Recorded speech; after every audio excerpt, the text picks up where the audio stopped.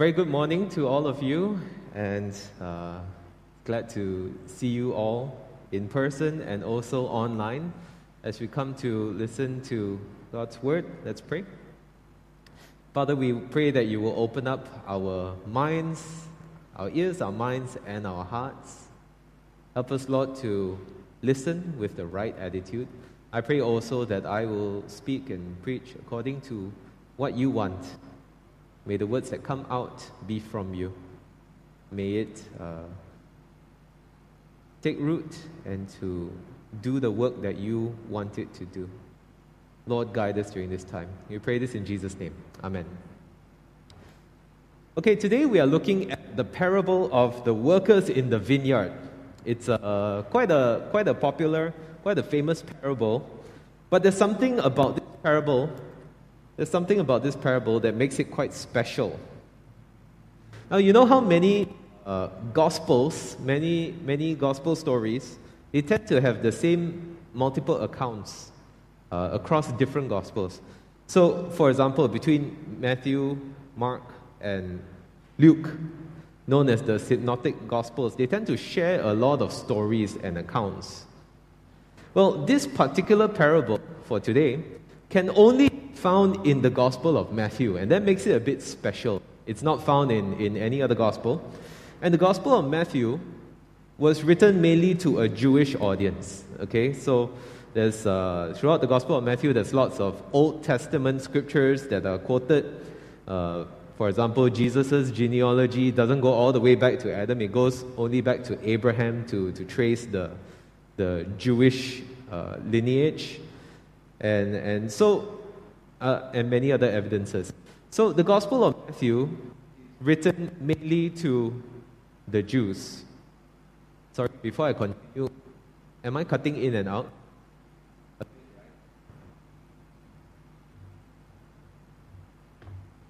I'm just going to use this.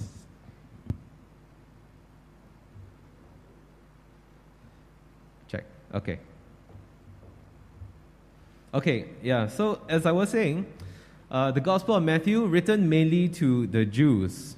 And hang on to that fact, okay, as we go through today's passage. Hang on to that fact that the Gospel of Matthew, written mainly to Jews.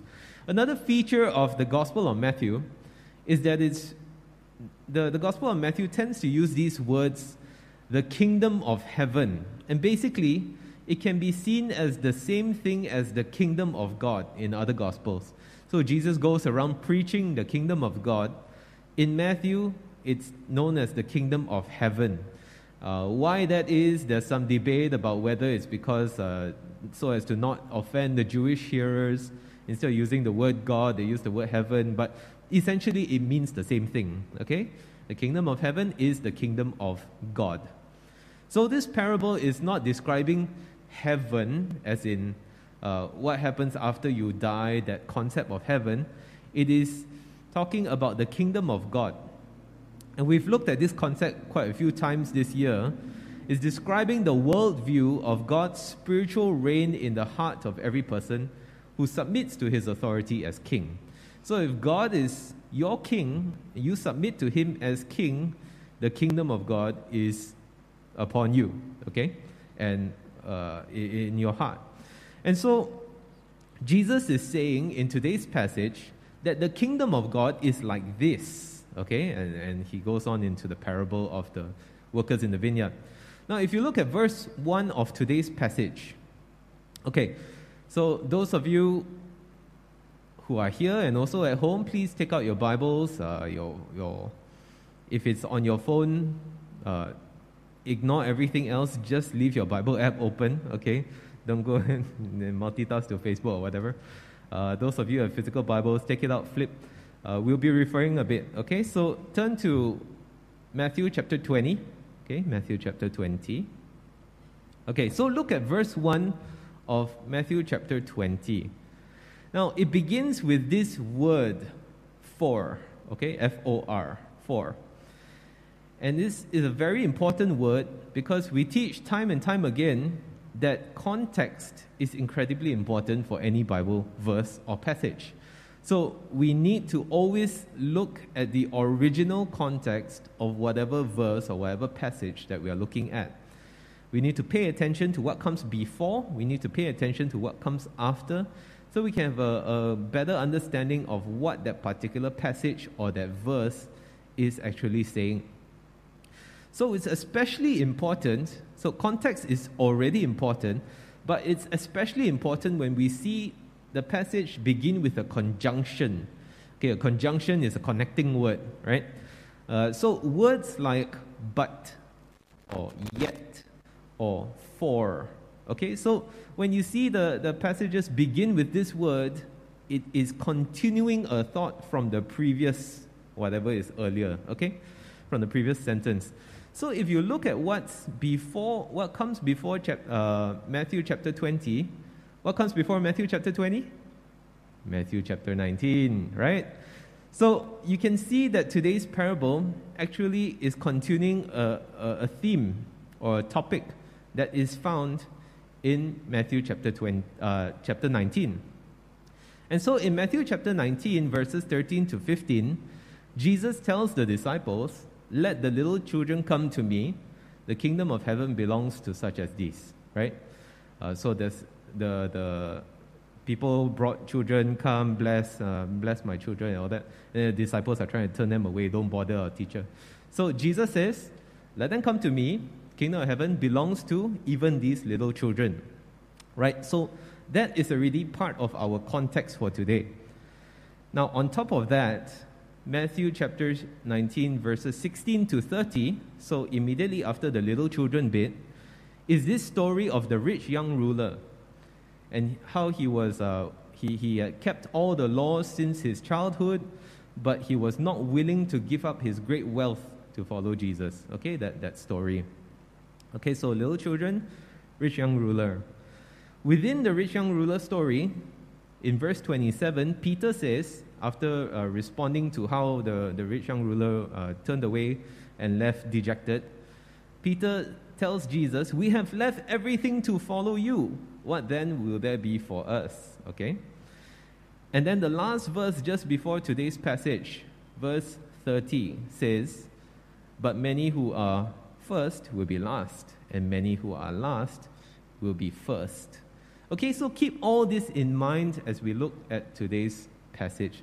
The little children being able to enter the kingdom of heaven, the rich young ruler who was not able to enter because despite all his wealth and his keeping all the laws, and Peter saying, "We have left everything to follow you. What is there for us?" And verse 30, "Many who are first will be last, many who are last will be first." Okay, keep all this in mind.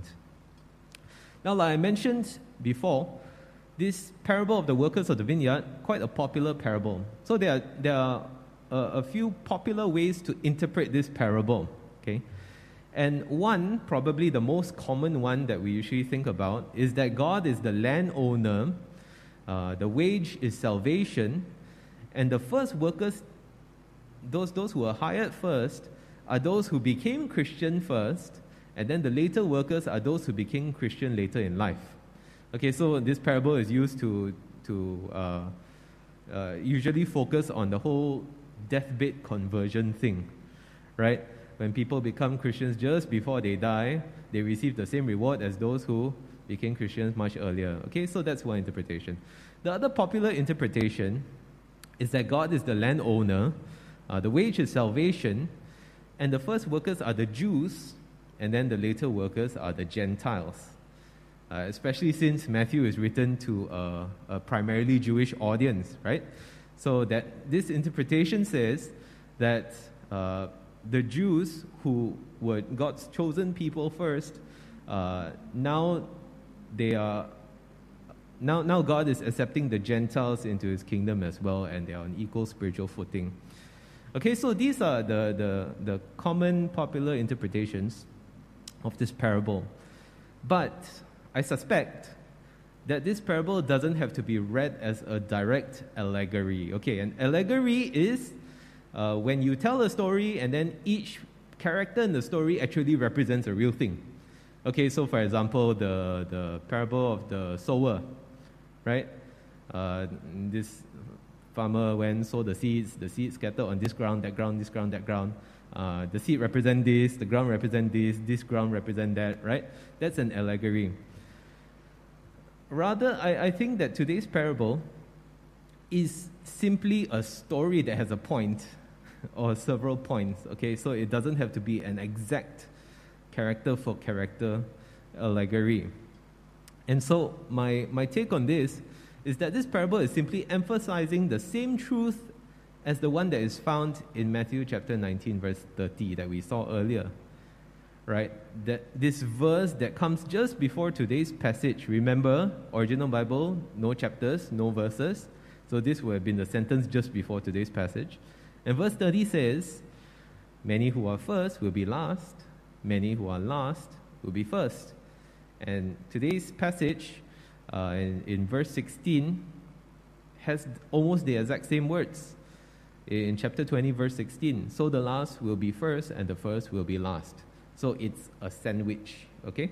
And so that is the point of this parable. So not so much about all the deathbed and the Jews and Gentiles, but that God's kingdom very often seems like an upside-down kingdom, okay? And so that's the big idea for today. Along these lines, God's kingdom is very different from what we typically expect, okay? So if you forget everything that I say, this is the one thing you remember. God's kingdom, how things work within the sphere of God's rule, is very different from what we usually expect in this world. Now today I want to highlight two differences between God's kingdom and the typical expectations of this world. And the first area of difference is this area of justice and fairness. I'm sure many of us can empathize with the workers who were hired first. They did all the hard work. They bore the heat of the sun. They worked for long hours. And why are they getting paid the same as those who only work for 1 hour, who worked in the evening? Okay, so the sun has gone down. They come, they do a little bit of work. Oh, they get the same pay, right? Not fair. If you read this naturally, you told this story to anybody, they will say, yeah, those who were hired first are probably right to say that. It doesn't seem fair. If there were people in the same situation in a workplace, they would complain to HR, right? This person whom you hired later did less work than me. Why are they getting paid the same? They complain to the boss. Or maybe they'll even air their grievances on social media, which is probably not the wisest thing to do, but that's probably what will happen. Or for those who have been through group projects in college, you know there's going to be one or two who, or even the majority of the group who just slacks and don't do any work. Okay, so maybe the text is a bit small, but I read this for you. In every group project, there is one person who disappears at the very beginning and doesn't show up again until the end. There's another person who says he's going to help, but he doesn't. There's another person who has no idea what's going on the whole time. And then there's the person who does 99% of the work. Right? So, if you've been in a group project, the achiever has to pick up the dead weight, carry the rest of the group, work extra hard to give them all a good grade. How many of you have been in that situation before? Got or not? Honestly, got a few, right? I'm sure online also got. I have also been in that situation.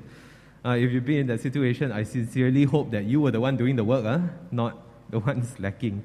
But that's how it feels. It's so unfair. But we can't jump to the same conclusion as those who were hired first in this parable, because there are a few issues, a few differences between that parable's context and our situation today. Firstly, the landowner goes to the marketplace to hire workers every few hours. Okay? And these were day laborers. Okay, so they weren't employed full-time, they weren't drawing a salary. They depended on people hiring them for work. Okay, and they'll work for a day, and day by day, they will get work. And so when the landowners saw them standing around in the marketplace doing nothing, It doesn't mean they were lepaking. It doesn't mean that they were just relaxing, playing chess, doing window shopping, nothing better to do. That's why they're hanging out in the marketplace. No, they were there waiting for work. Okay, they were in the marketplace because that's where people go to hire laborers. And they were essentially, waiting for employment.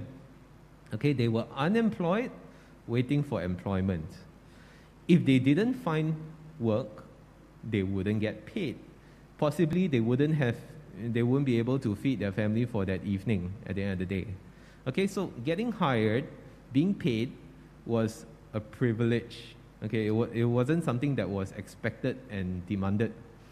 So those who were hired first, the denarius that they agreed to work for is the standard pay for 1 day's worth of labor. So it's a very fair pay, okay? Now, let's look closer at why those who were hired first were so discontented, why they grumbled. In verse 8, we see that the landowner tells his foreman, call the workers, pay them their wages, beginning with the last ones hired first and going on to the first, those who were hired first. We don't know why the landowner wanted it in that order, okay? Why he wanted to go reverse. But it expands the story. Because if those who had been hired first had been paid first and sent on their way, they would have been perfectly fine, right? Because they agreed to work for a denarius, okay, which is a silver coin. They agreed to work for a denarius. It's fair pay for their day's work. They would have taken it, happily gone on their way. No discontent, no grumbling. End of story. But no, because they saw how those who were hired last got 1 denarius as well, they thought they would receive more. Okay, verse 10. They were expecting their work to be prorated, in other words. And so when they received the exact same wage as those who worked less, then they got discontented, they grumbled. And what was the cause of their discontent? It wasn't really about the money that they received. It wasn't about the amount that they received. We see the real cause of their discontent in verse 12. You have made them equal to us. That is the reason they are so discontented. You have made them equal to us. Now, although this isn't the main point of the parable, it's worth noting that the fastest way to discontentment is to compare yourself to others. That usually triggers envy. And envy is such an ugly thing because it's malicious in nature. It's not just about wanting more for ourselves. It's also about wanting less for others when you make that comparison. And so if you dig deep into the root of envy, you will usually find pride. The desire to put yourself above others, to be better than others. And so this is the same sentiment that's found in the parable of the prodigal son, if you remember that one, where you have the prodigal son, you have the father. Prodigal son leaves, finally comes back. The father, yay, receive with great gladness, throw party. The older brother sees all that and grumbles, right? And it's the same sentiment there, how the older brother is just so discontented because of how the father is treating the younger brother. And so for the workers who were hired first, what they were actually feeling was envy and pride, but it would have been disguised as not fair, right? It would have been disguised as an issue of justice. And so coming to the point of this parable, there is no place for envy in God's kingdom. In God's worldview of how people are to be, how they are to act, how they are to feel and all that, there is no place for envy. Not just because envy is sinful, but because we are all undeserving recipients of God's generosity. We'll come to this more later. So, instead of envy, if we feel tempted to be envious, what do? We celebrate God's generosity instead as an attitude, as an antidote. And so, celebrate God's generosity to you. This is called gratitude. When God has been generous to you and you want to celebrate that, that's being thankful. Okay? Don't look around at how others have, how you have less than others and grumble. Look at what you do have and be thankful.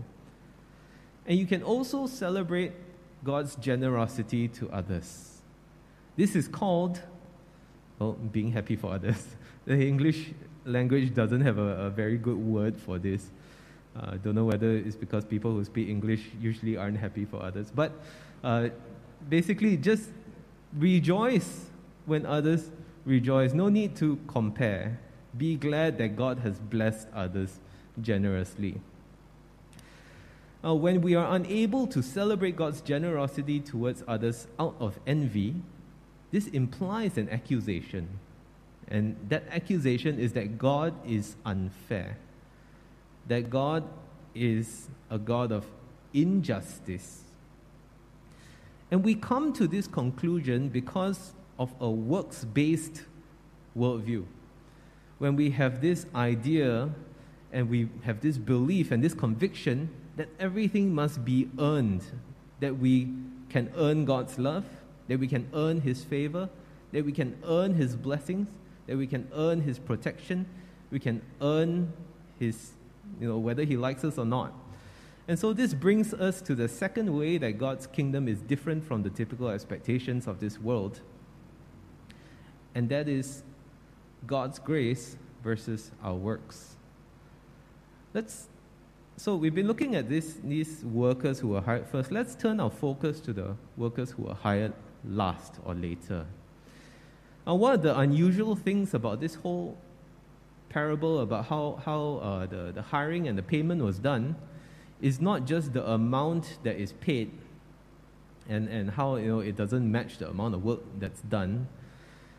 It is also the order of payment is upside down, right? We expect those who were hired first to receive payment first. That is upside down. Now, on top of that, the landowner also interacts with the workers directly. He goes to the marketplace, he hires them, he is involved in the payment. And this is unusual for landowners during that time. Now, back then, if you own land, you are a rich person. You are rich enough to not have to actually go down to the ground and do the work. And so you wouldn't be the one doing the hiring or the firing or the payment or payroll, right? You'll just be going about your business and basically getting the profits, right? A bit like today, if you own a company, you're not going to be there doing all the recruitment and answering all the phone calls, especially if it's a larger company, right? And so, unusual for the landowner to do all this, especially since he has a foreman to do all this for him. And so these things show us, it highlights how the kingdom of God doesn't fit into what we usually expect.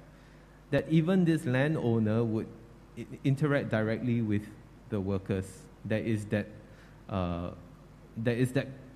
connection, that familiarity, that intimacy, not that detachment that we would usually expect in the world.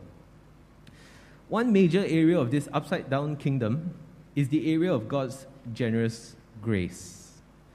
Now, just a quick definition of grace, because I don't think we can take it for granted that we all always understand this word. It's thrown about so much in Christian vocab. You hear in Christian circles, amazing grace, you say grace, but what does it really mean? Okay, so just a quick definition. Grace is basically God's unmerited or His unearned favor.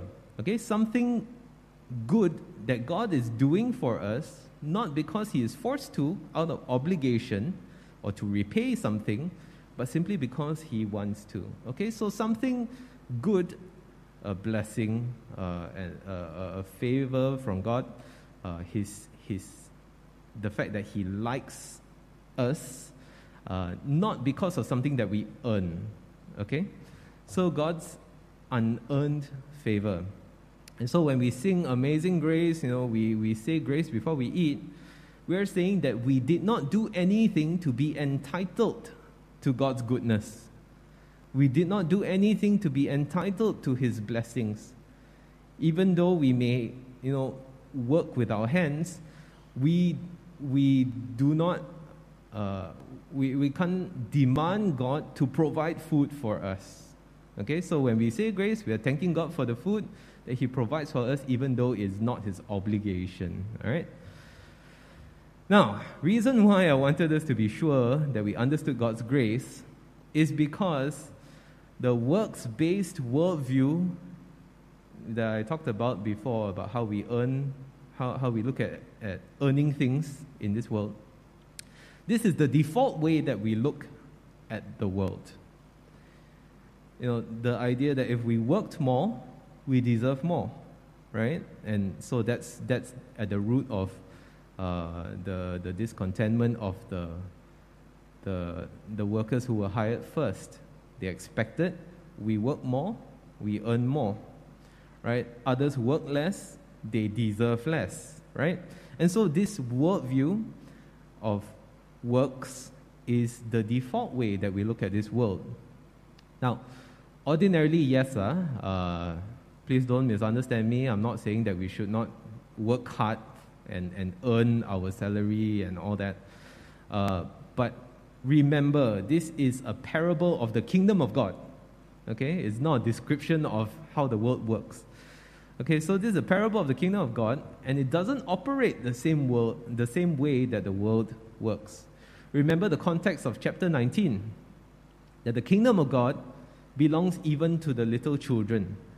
Now, the little children are the last people who can earn anything. They cannot work to earn anything because they're kids, right?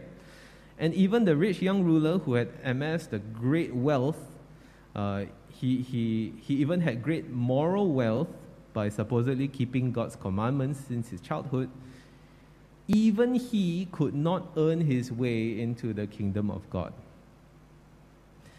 And remember, the Gospel of Matthew, written primarily to the Jews. Now, the Jews were very much stuck in this idea of works-based righteousness.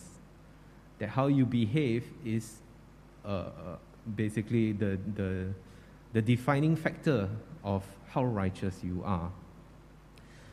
But in God's kingdom, we are all in no position to earn anything from Him. The fact that we are forgiven, the fact that we are redeemed, the fact that we are blessed are all purely out of God's grace. I like the song that we sang just now about how, I don't remember the lyrics exactly, but everything that we receive, everything that we are getting from God is all by His grace, purely by His grace. We are all undeserving recipients of His grace, because if we really talk about justice and fairness and what we deserve death because of our sin. We deserve the effects and consequences of our sin and nothing more. Now, one common misconception of grace is that it's not compatible with justice. For example, a single mother is found violating lockdown orders because she's trying to look for food for her newborn child. Okay, so just imagine this situation. Let's say she lives in Selangor. Okay, lockdown, cannot go anywhere. But she goes out to try and earn a little bit of money so that she can feed her child. Okay, she's caught. She's supposed to be fined 1,000 ringgit, right? Because she violated lockdown orders. But maybe the policeman knows her situation. Maybe she's his neighbor or something. And so he has compassion and he says, never mind, bagi chance. Don't give you the fine. Right? So this policeman would be exercising grace. But he's not upholding justice according to the law, right? Because the law says you violate lockdown, you're fined 1,000 ringgit. But in God's kingdom, justice and grace are not at odds with each other. Why? Because God cannot be unjust. That simply goes against His character. It contradicts who He is. Yet at the same time, His grace to us, sinful people, is real. And that's why Jesus' sacrifice on the cross had to happen. That's why he can't just snap his fingers and magically make our sin disappear. Because justice needed to be done. The price for sin is death. That price had to be paid. Justice demands payment. And so we need to move away from the transactions mindset in our relationship with God. That God's laws and God's teachings are not currency to redeem for blessings, like earning points and with your credit card and then you redeem points. God's doing what God wants, doing what makes God happy, living a holy life. These are not ways to get what we want from God. They are generous gifts that are given to us to help us to live abundant lives amidst the mess of this sinful world and our own sinful nature. And so God's laws, God's teachings, they are gifts of grace to us. They are not weighty currency that we have to work hard to earn so that we can redeem some blessings or favor from God. Love or gratitude, these are good motives for living holy lives and serving God and serving others. So we live holy lives, we don't sin, we serve God, we work hard to serve others, we do it out of love, we do it out of thankfulness. And so be careful if your reasons for doing things like living holy lives or serving God or others has something to do with being afraid of punishment, because that means you're trying to earn your way out of punishment. Be careful if it has something to do with expecting something from God, because it means you're trying to earn that thing from God. These are indicators of a works-based worldview, which the kingdom of God is not like. Okay? So this parable is not teaching salvation by works. Okay, so just to be clear, just because you're workers in the vineyard doesn't mean you need to work for our salvation. This parable is also not encouraging deathbed conversions, like how this is a popular interpretation, right? Don't get me wrong. Those who sincerely believe in Jesus, desire to follow him, repent of their sins at the 11th hour, just before they die, they will be saved. Okay, that is a promise. So all of you who have relatives who may have deathbed conversions, they are saved. Okay, don't get me wrong. But we should not be waiting until the last minute to accept Christ for ourselves. We should not be waiting until the last minute to even share the gospel. Not just because we can't predict when we're going to die. It can literally be at any moment, especially now. But also because if we wait until the last minute, that person would be missing out on an abundant life full of joy, meaning, and purpose. I've mentioned before about how abundant life and eternal life begins the moment we accept Jesus, not only after we die. And so if you wait 40 years to share the gospel with somebody, that's 40 years that they could have been living a life of abundance in God's kingdom. Now, this parable is also not advocating cheap grace. Okay, so what is this cheap grace? Although salvation is a gift that is freely given, we cannot forget the price of the gift. We do not have to earn salvation, right? It's just believing in Jesus, repenting of our sins. We don't have to pay with something. But this gift came at a very great cost. We were bought at a price. We just weren't the ones who paid the price. Jesus was the one who paid the price. So we shouldn't take God's grace for granted to carry on persisting in what we know are sinful actions or sinful attitudes and living the sinful life. Because becoming a disciple of Jesus doesn't cost us anything, but being a disciple of Jesus will cost us our entire lives.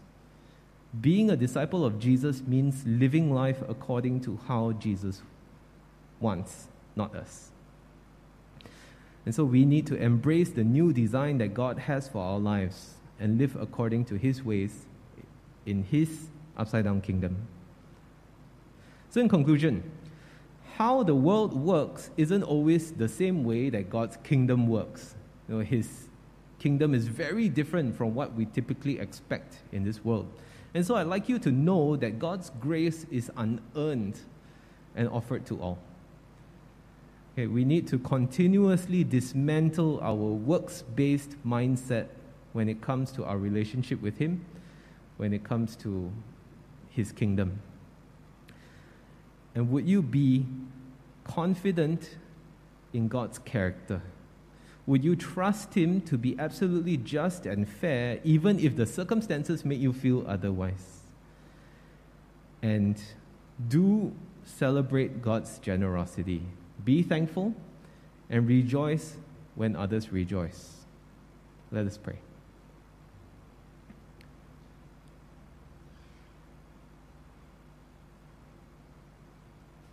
Lord, we want to thank You for Your abundant grace. We thank You for Your goodness. We thank You that You are a God of justice and at the same time a God of grace. And so, Lord, You solve the issues that we cannot solve. Thank You, Lord. Give us, Lord, a heart that is as generous as You are to us. Not only generous to You, but also generous to others. Help us, Lord, to move away from a works-based mindset. Help us to live a life of love and gratitude. May we be continually transformed into the image of Jesus, our Lord and Savior. We pray this in His name. Amen. Now, just a few reflection and discussion questions for us to take note of for the following week. And so the first is, what are some ways that you have heard or thought that God is unfair? Okay, so discuss this with your group. Second question, how do you usually deal with envy? How do you usually deal with envy? Third question, what is one aspect of God's character that you need to trust more? Whether it's His goodness or His justice or His ability to provide, what is one aspect of God's character that you need to trust more? Okay, so I leave these questions with you to reflect and ponder over the week.